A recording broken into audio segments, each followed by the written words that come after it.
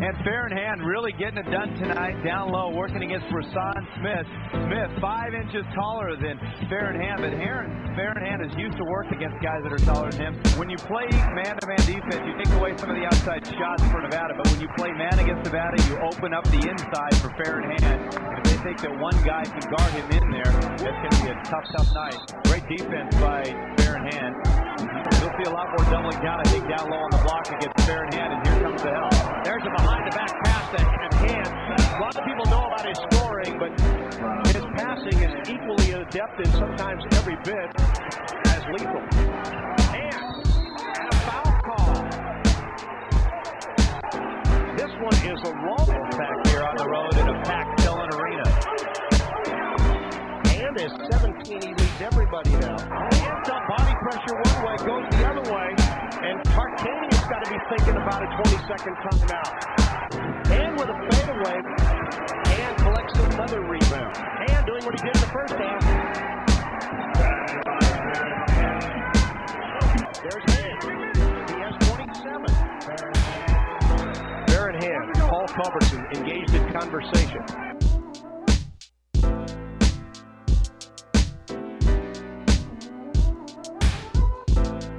What's up, everybody? Not my house. It's in the house. I'm your host, Eric, and with me, as always, is my co-host, Zach. Zach, what's going on this morning, my friend? I'm excited. It's a special one today. Our local listeners are going to love this one. I'm super excited, big Wolfpack fan, so I just can't wait to get to it. Absolutely. He's a Philly legend who played his college hoops at Nevada. He was a Big West Player of the Year in the 1996-97 season at Nevada. He went on to have a successful career overseas. They call him Meatball back in Philly that we learned. Mr. Faron, how are you doing today, sir? All right. How y'all doing? We're doing great, man. Thanks for taking the time to come on the show today. I know this is going to be a fun one, especially for our diehard Nevada fans. Can you give our listeners an idea of where you're from and what was it like growing up there? Well, I'm, born and raised in Philadelphia, Pennsylvania. It was challenging, to say the least. Had some fun parts, obviously, a lot of ups and a few downs. But overall, it's a gritty, tough city. It teaches you how to be tough. It gives you, a little bit of swag as well, to go along with it. But it was a good city to grow up in, I think. Yeah. I've I grew up in New Jersey, and back in the old days, we'd go to the vet and watch some Phillies baseball games, and cannot believe they played on that concrete field. Them and the Eagles, man, crazy. I mean, you got to be tough if you're playing on that type of AstroTurf. What was your introduction to sports? Were you a Little League baseball guy, or did you start right off with basketball? I was always into baseball, but I was always a bigger size kid. So, baseball really didn't fit the stature of my body. But I got into basketball around 8 years old, something like that, and just fell in love with the game ever since. Yeah, and I'm curious because I was always in awe of how dominant you could be at your size inside with your scoring ability, but also your passing I felt was really special. So who are some of the guys that you really looked at and said, I want to play like that guy? Like, who did you try to emulate? Well, of course, growing up in my era, I was a huge Magic Johnson fan, from the time he won his national championship at Michigan State until the time, he did his thing in the pros. Like James Worthy was another one. Charles Barkley, obviously, was an idol of mine. Just guys like that, I try to emulate my game after. Yeah, absolutely. And I mean, obviously the blacktop game is a big thing in Philly. I mean, can you talk about maybe the Sunny Hill League? Because, I mean, we had Mark Jackson on, and he said how competitive those games were. So can you give us an idea of what the Sunny Hill League meant to you and maybe just the overall blacktop game and what it meant for your development as a player?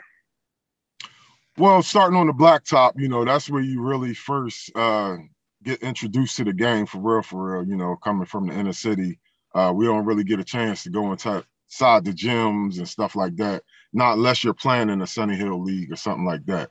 But for me, starting in the playground, is really where you get your toughness, playing a game we used to play called Rough House, where it's you against everybody else. It's pretty much a one-on-one against whoever else playing type situation. So, that teaches you the grit and the grime of the game. As far as Sunny Hill goes, that's a different level. That's something young Philly basketball players used to aspire to play at. I don't know if it's like that now, but I know for me, in my era coming up basketball, if you didn't play in the Sunny Hill League, you wasn't considered a good player. I'm gonna just be honest with you. It was a little political, just like anything in life. But at times, the competition was just incredible. It was just, it's a list full of people that you can name. I could sit here and name a million people all day long, but it was great competition, and Sunny Hill was definitely something you looked up to as far as a young youth in Philadelphia. Yeah, I mean, that's what we hear from all of our guests from Philly. I mean, we hear names like Rasheed Wallace. I mean, Hank Gathers. I mean, the list goes on. Like you said, you could name it for, hundreds of names. Yeah. But what about the actual high school hoop scene in Philly? I mean, did you play against any familiar names, and what kind of player were you like in high school, to give our listeners an idea? Yes, just like a person you just mentioned, Rasheed Wallace was in my era. Hank Gathers was a little bit older than I was. But all them guys played in the same public league thing as I played in as well. It's a lot of guys. Aaron McKee, Jason Lawson. It's a lot. It's a lot of guys. I'll be here all day if I. But as far as the competition, it was like, I don't know. We used to say it was like the NBA, for us, in high school, because every gym, no matter where you went, you knew you was going to get a competitive game. You knew somebody was going to come at you and try to win, So just the competition and just the love of the game is what really, bring back a lot of memories for me.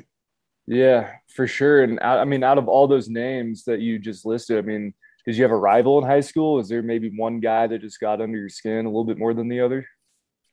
I wouldn't say get under my skin per se, but obviously Rasheed Wallace, we have a long history together. We've been playing against each other since we was like 13, 14 years old. Wow. So he went to Gratz, I went to Franklin Learning Center, and that was a tremendous rival. The guy that you talked to as well, Mark Jackson, he went to William Penn.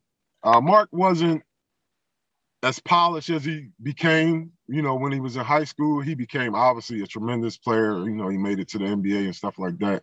But he was also, fierce competition as well back then. But I would say Rasheed Wallace if I had to point one person.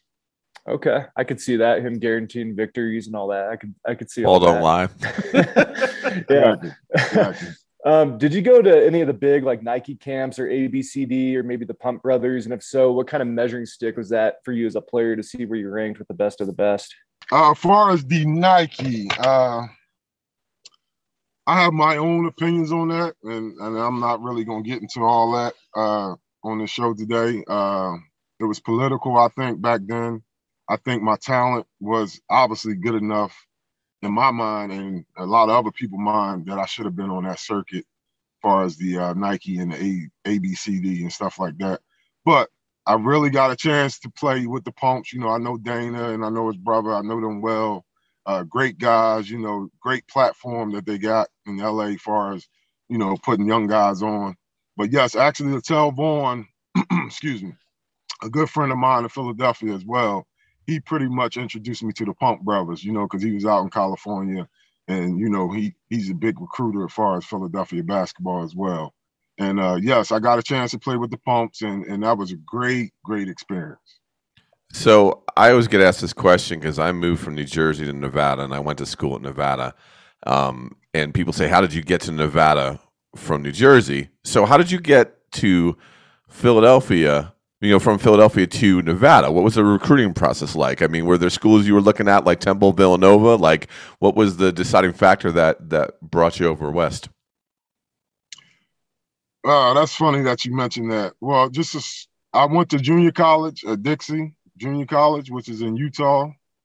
That was my first experience from leaving home, Philadelphia, so it was a little bit of a culture shock at first.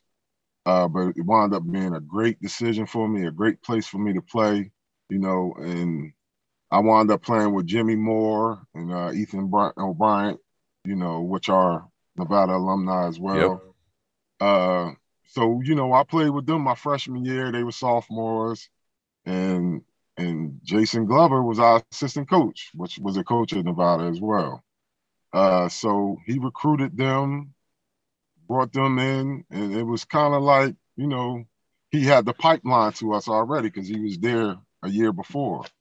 So, me and Coach Glove always had a great relationship. He actually recruited me to come to Dixie as well. And, I just felt comfortable with him. I just felt like, he had my best interest at heart at that time. And I just made my decision on that. Obviously, I had a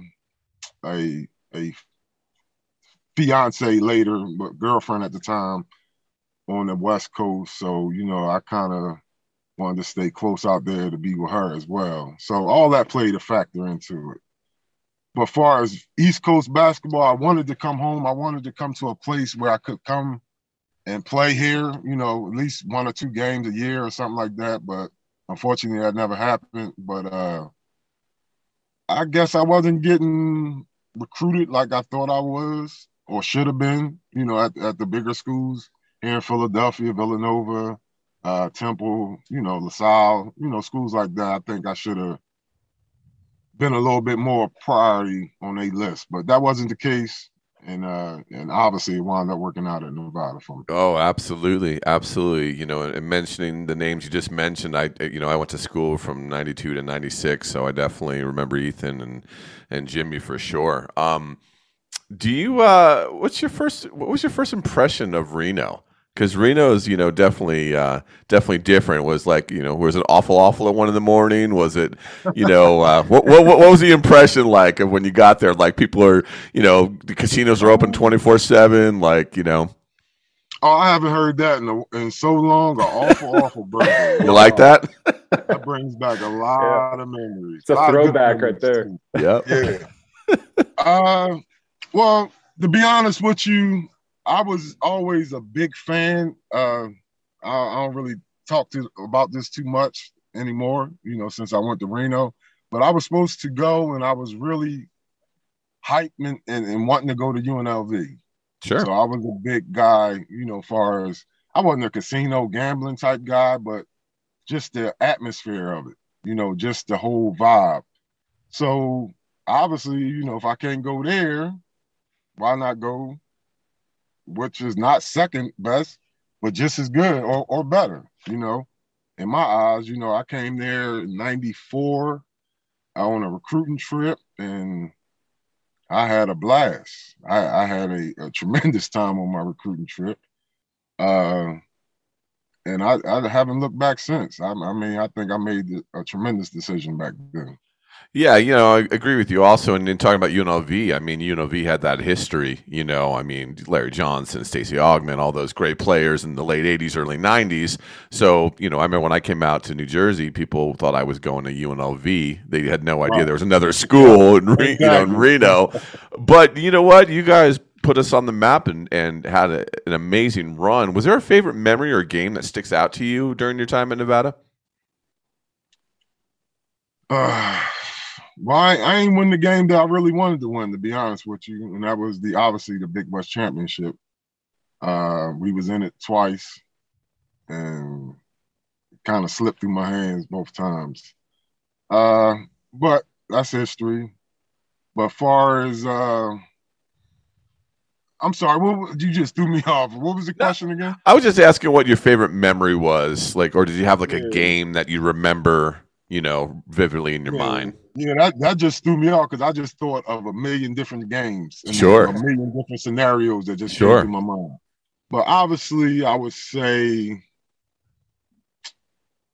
if I could pinpoint a game or a moment, like a.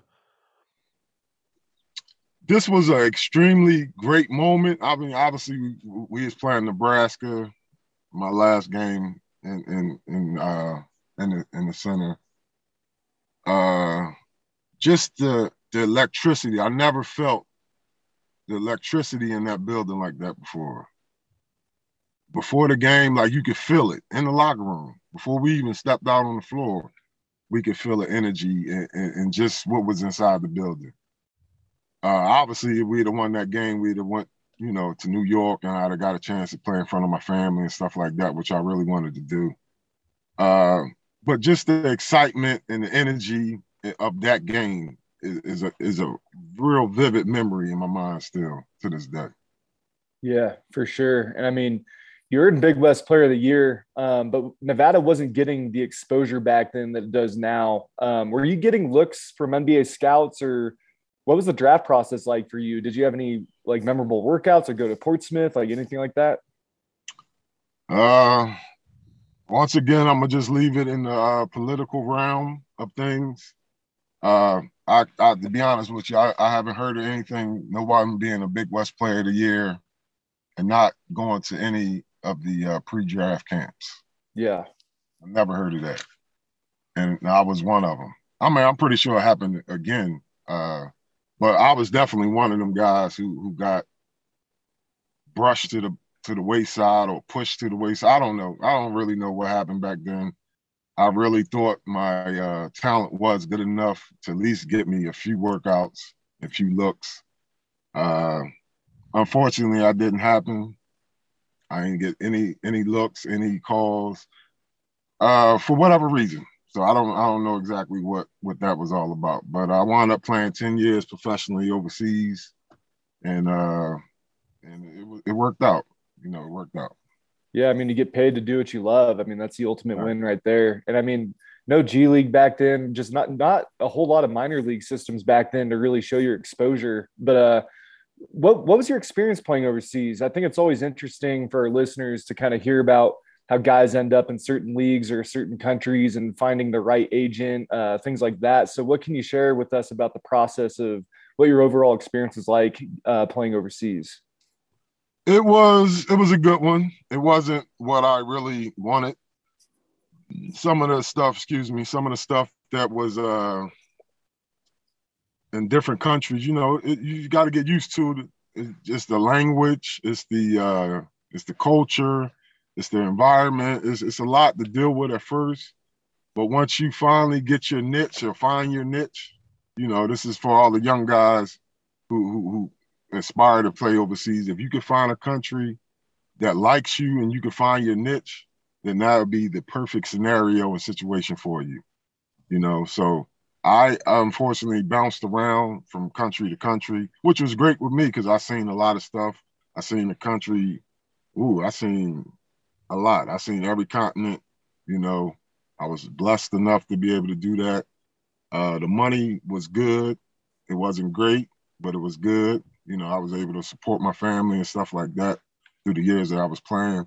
So it was for me. It was very good, and also like you said, as far as the agent situation, if you can find an agent early, somebody that's well respected, somebody that that can get you in situations where you ain't got to work as hard, as a player, that's what you want to look for as well.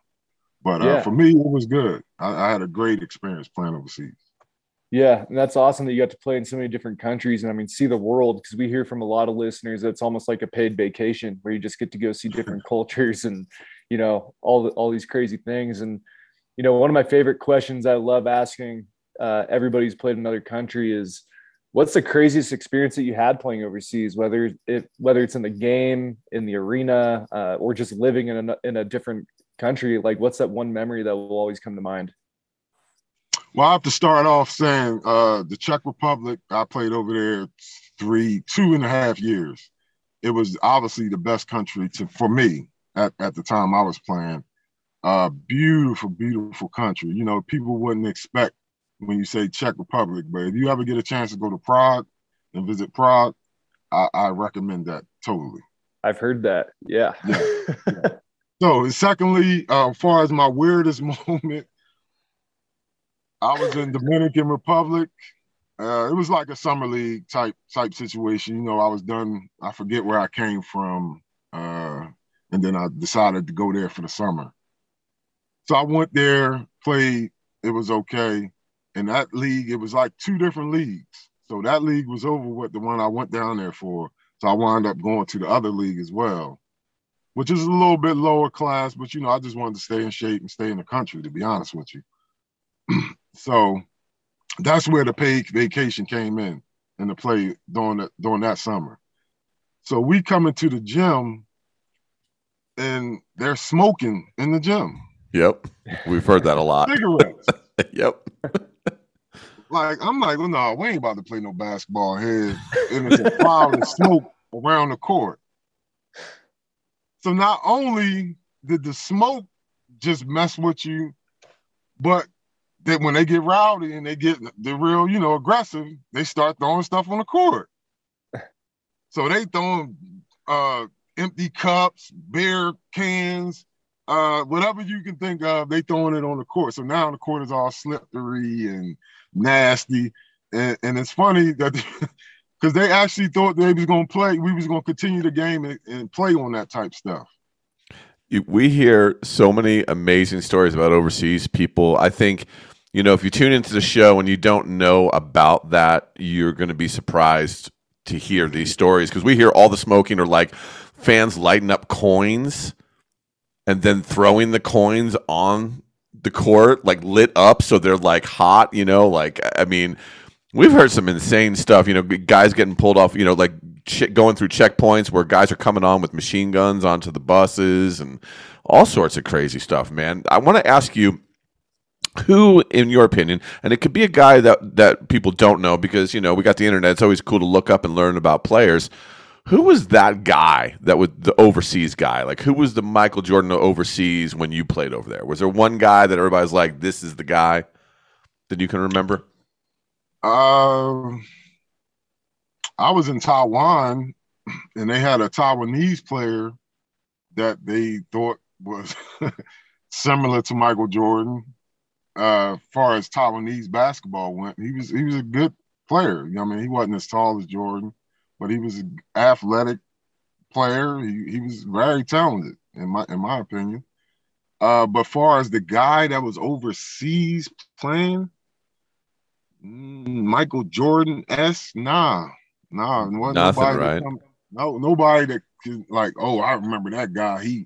None of that. I met several great players, sure, overseas and stuff like that, but nobody really stood out to be a Michael Jordan type player to me. Gotcha. Yeah, we hear like from some of the older players, we hear like Tony Kukoc was legit, and like people don't understand how amazing that guy actually was playing overseas before he came, and played in the NBA. It was like two different players basically. Even Tony had a great career in the NBA. They just say he was something to see, draws in. There's certain guys you hear about.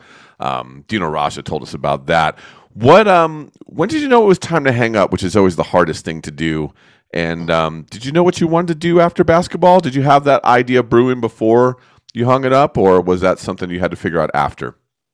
No, coaching. Nice. I definitely wanted to remain around the game. I've been coaching here in Philadelphia for the last 10 years.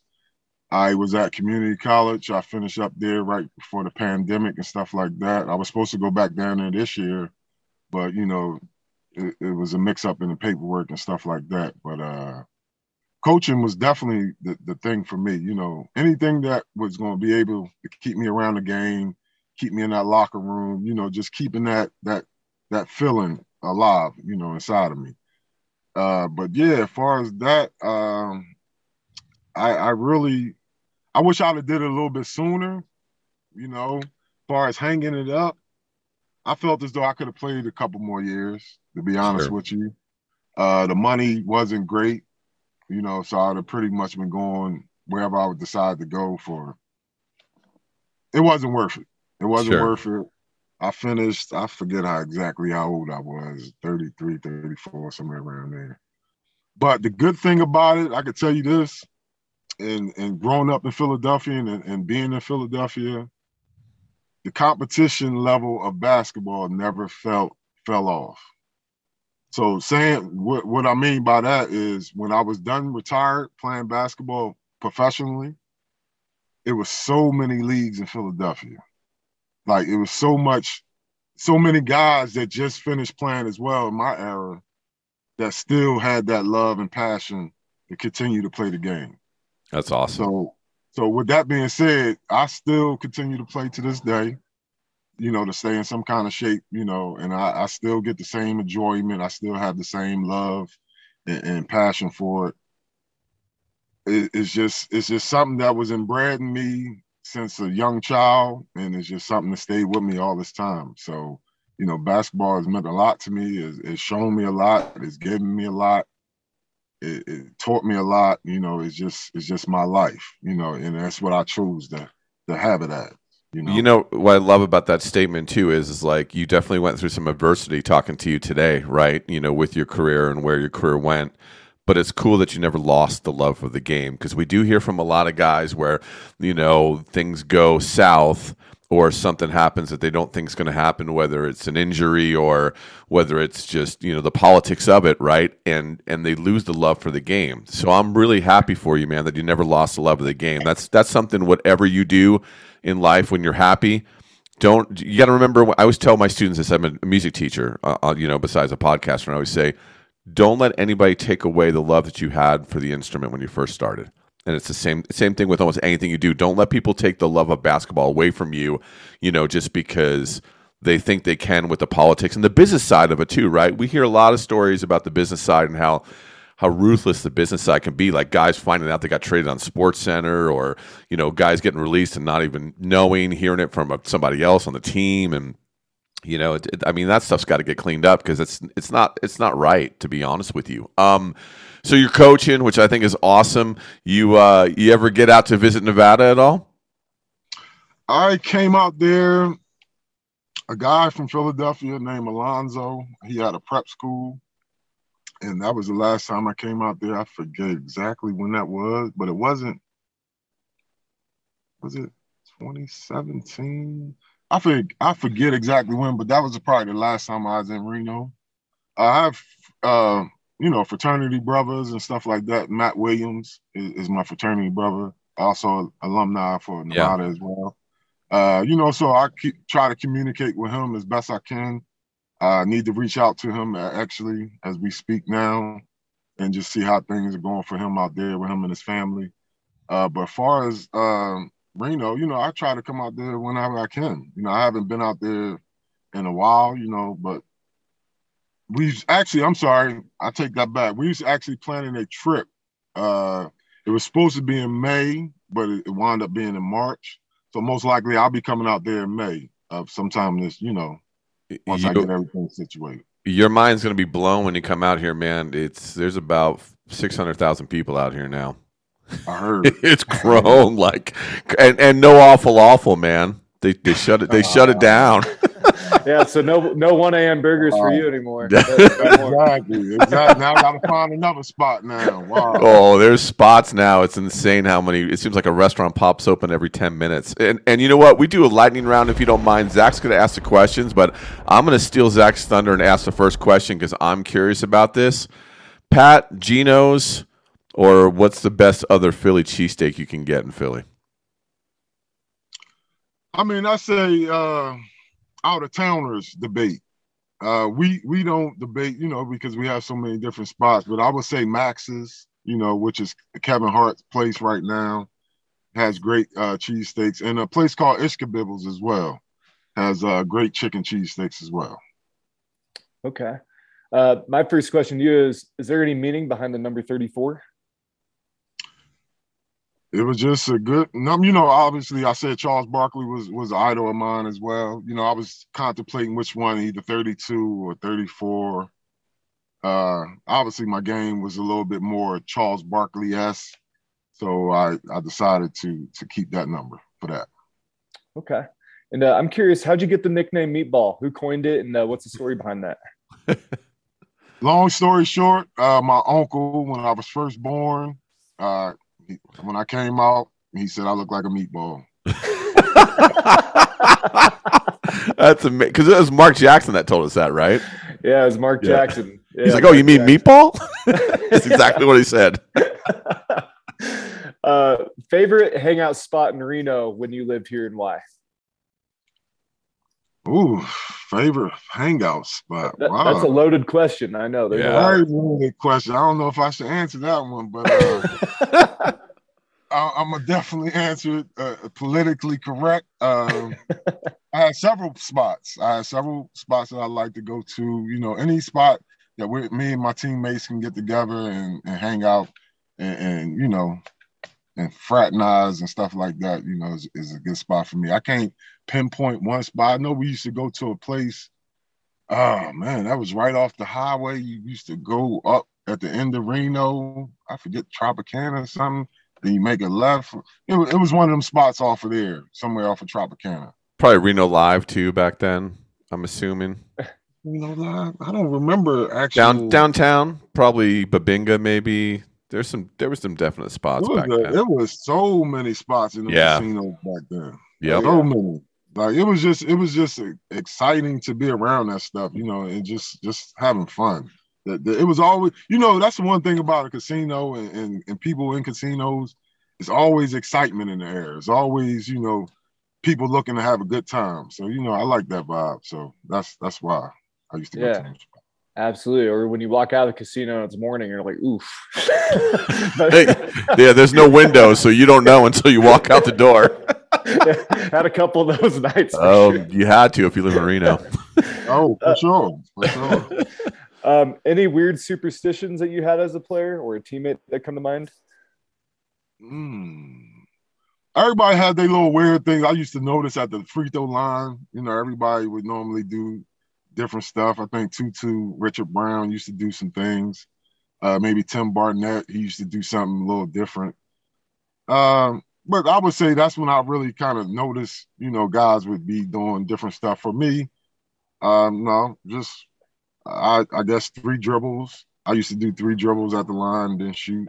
Then I switched it back to 1. So it no superstitions for me. I just go out there and play the game. No pregame one, like you always had to eat like a fruit roll up or like a donut before the game or like weird stuff. Like we've had guys like say that they would put, one guy said he would put his earrings in his socks before he play. And I'm thinking, how does that not cut your feet all game long? Like, I don't understand that. Like we've heard some weird ones, man. Like no weird superstitions though. Like anything you had to do. No. I mean, I used to do my normal routine for I used to wear 2 pair of socks, depending on if I get taped, just not. Sure. Nothing. If I maybe put a wristband on or something, I don't. It really wasn't. It wasn't like that for you, yeah. No, it wasn't. I had to do this every single day before the game. Right. But it wasn't that deep. The game was too fun. Sure. For sure. Who's your toughest cover as a player? Like, who's the one guy that you just couldn't figure out how to guard? I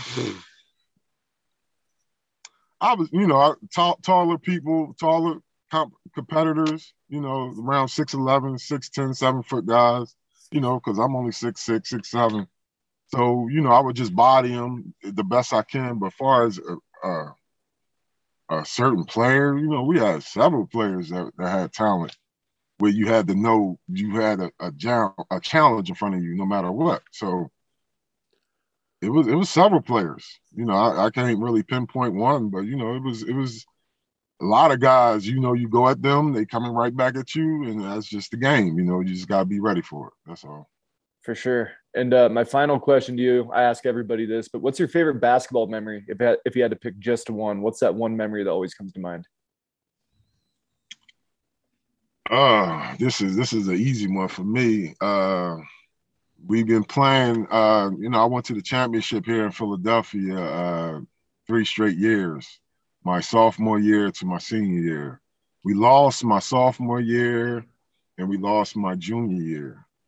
It was political. It was a bad call. I'm going to just say it was what it was. It was a bad call. We should have won one of them years. But anyway, so I was very, very, very determined to win the championship in '92. So that was my by far fondest memory to date, as far as winning a championship, because it meant so much to me. And to top it off, it had the cherry on the cake to say is I can remember after winning the championship, feeling that joy and finally getting that monkey off my back. I can look in the stands, and on the second level, I remember seeing my mother, and she was just in joy, because she'd been through it with me the whole time. And that is the finest memory. That, and also seeing her when she came to Reno as well was another great memory for me, because she came to see her son play, and she got the chance to do all that stuff. So I was very happy about that one. That's an awesome memory, man. It's always cool to, see people important like your mom or dad in the stands, when you have a great game or something as important as a championship and get to that next level of playing. Did they ever come see you play overseas? No, unfortunately, no. Nope. Now, let me ask you one more question, if you don't mind. Is there anything you'd like to add or promote? Add or promote? I would like to not add, but just try to figure out what's as far as the Hall of Fame, Reno Hall of Fame. I was just was questioning, how that process works, or I feel as though I'm eligible. I feel as though I've been eligible. I don't know how that process works as far as, but I would like to complete my time off in Reno by doing something like that, if I can possibly get into the hall, finally, I would definitely look forward to something like that. Well, you're definitely deserving of it, because I think my freshman year of college, I'm pretty sure the football team won more games than the basketball team did. So the turnaround again, because they were good in the early '80s. Turnaround again definitely happened during your era. So we'll see if we can get a hold of Chris Murray or somebody, and see what we can do to get you in the right channels to make that happen, my friend. Before we let you go, I really enjoyed talking to you. It's always nice talking to an alum, and really you were gracious with your time today, which we really appreciate. Zach, is there anything you want to add before we let Faron out of here? Yeah, I just want to say thanks for the time. I mean, we've heard your name always comes up anytime we get a guest from Philly. I mean, you're always one of the first names that pop up. So it's just an honor to have you. And I mean, being a Wolfpack alumni, I know this is going to be a fun one for our local listeners too. So just thanks for the time. And I go back with Matt. I go way back with Matt and Ethan too. So this is a fun one for me. So I appreciate it. Gotcha. Appreciate it. Thank you. Awesome. Thanks for coming on the show, Faron. We really appreciate it, man. Stay safe out there and keep doing good. Absolutely. Wolfpack for life. Right on, man. Thank you. What a fun interview. Faron was awesome. And you know what? We are a Reno-based podcast that obviously we have, if you've listened, you know that we have interviewed so many people, Hall of Famers, college basketball players, pros, and whatnot. But it's always a joy to interview somebody in our own backyard. So I loved all the stories. He got really stoked about the Awful, which, we talked some local. So if you're not a local, Awful was one of the best, I don't want to call it fast food, but one of the best burger joints in Reno, Nevada for a long time. And it was very eclectic. You could, everybody would be waiting for a burger at 1 a.m, 2 a.m. That was the spot you'd go after you got done out in the town on a Friday or Saturday or Tuesday night or whatever, because Reno's always open. But what a great guy, man. Super enjoyed the conversation.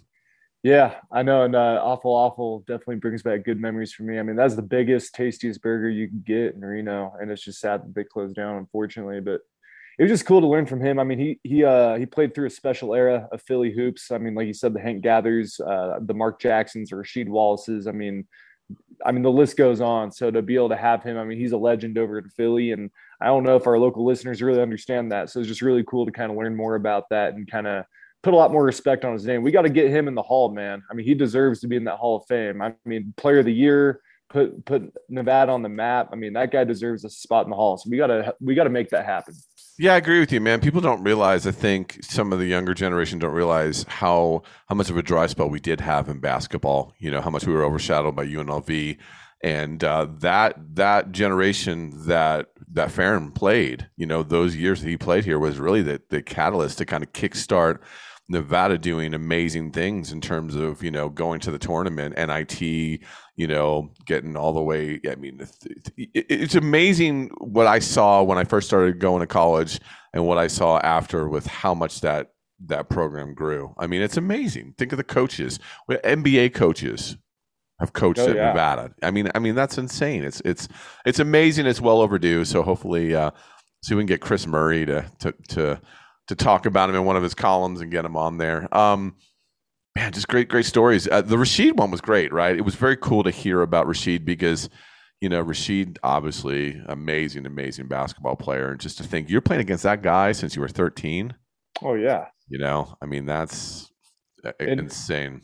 And what Hand did at his size, I mean, he played center and, you know, a little bit of power forward. I mean, at 6'6". Yeah. I mean, he was a great talent, and his passing is very underrated. I mean, I definitely remember him. I was a little bit young when he played, but I definitely remember him, and everybody I talked to said that he was a hell of a player. And absolutely was, especially at his height. And that's the thing, man. You know, we've both done it. You guard guys that have a good 5-6 inches on you. That's a problem. You know what I mean? It's especially back to the basket type guys. That's a problem to stop, man. You're not blocking many shots. You're not. I mean, you've got to use your weight. You've got to use leverage. There's so many things you've got to use. And to be player of the year at that size, playing that position, man, that says a lot. I mean, that says absolutely a lot. Let's talk about how many wonderful things have been happening with the podcast. We're back in the swing of things after taking a little bit of time off, enjoying the holidays. You guys have been awesome. It's been really nice to see the numbers going up and up and up and charting in a bunch of different places again. It's just been great. So thanks for all the support. You know, the support that you guys give, sharing stuff on social media is the reason we get guys like Faron on the show. I mean, we've got more guys in the pipeline. We've, had some great conversations lately, and we appreciate you guys listening. If you want to help us out and give a little review on Apple Podcasts, that makes a big deal. Subscribing helps out too, because then you know when the latest episode's coming right to you in your inbox, wherever you listen to your podcast. So any love you can give us would be great. Zach, before we get out of here, is there anything you want to add? Just big thanks to Mr. Hand. I mean, it was an honor, and it was just really cool for him dropping some familiar names that I knew. It's always just fun to get a Nevada alumni. So I just really appreciate him. And thanks to the listeners. It's awesome that we're, charting in 20 plus countries. It's amazing, man. And I just can't wait to put more good episodes with solid messages out there. Absolutely, man. We get a lot of solid messages and a lot of people giving back. And you know what? In today's day and age, man, if you can give back and you have that opportunity, it doesn't have to be with cash, man. It could be just getting your hands dirty and, being on the front lines, helping out. You know what I mean? There's a lot of good things you can be doing. A lot of these players are showing that they're being role models and leading, not following. And I think that's super important nowadays. So, ladies and gentlemen, be good to yourselves, be good to each other. Thanks for listening to the pod. Stay safe out there. Peace.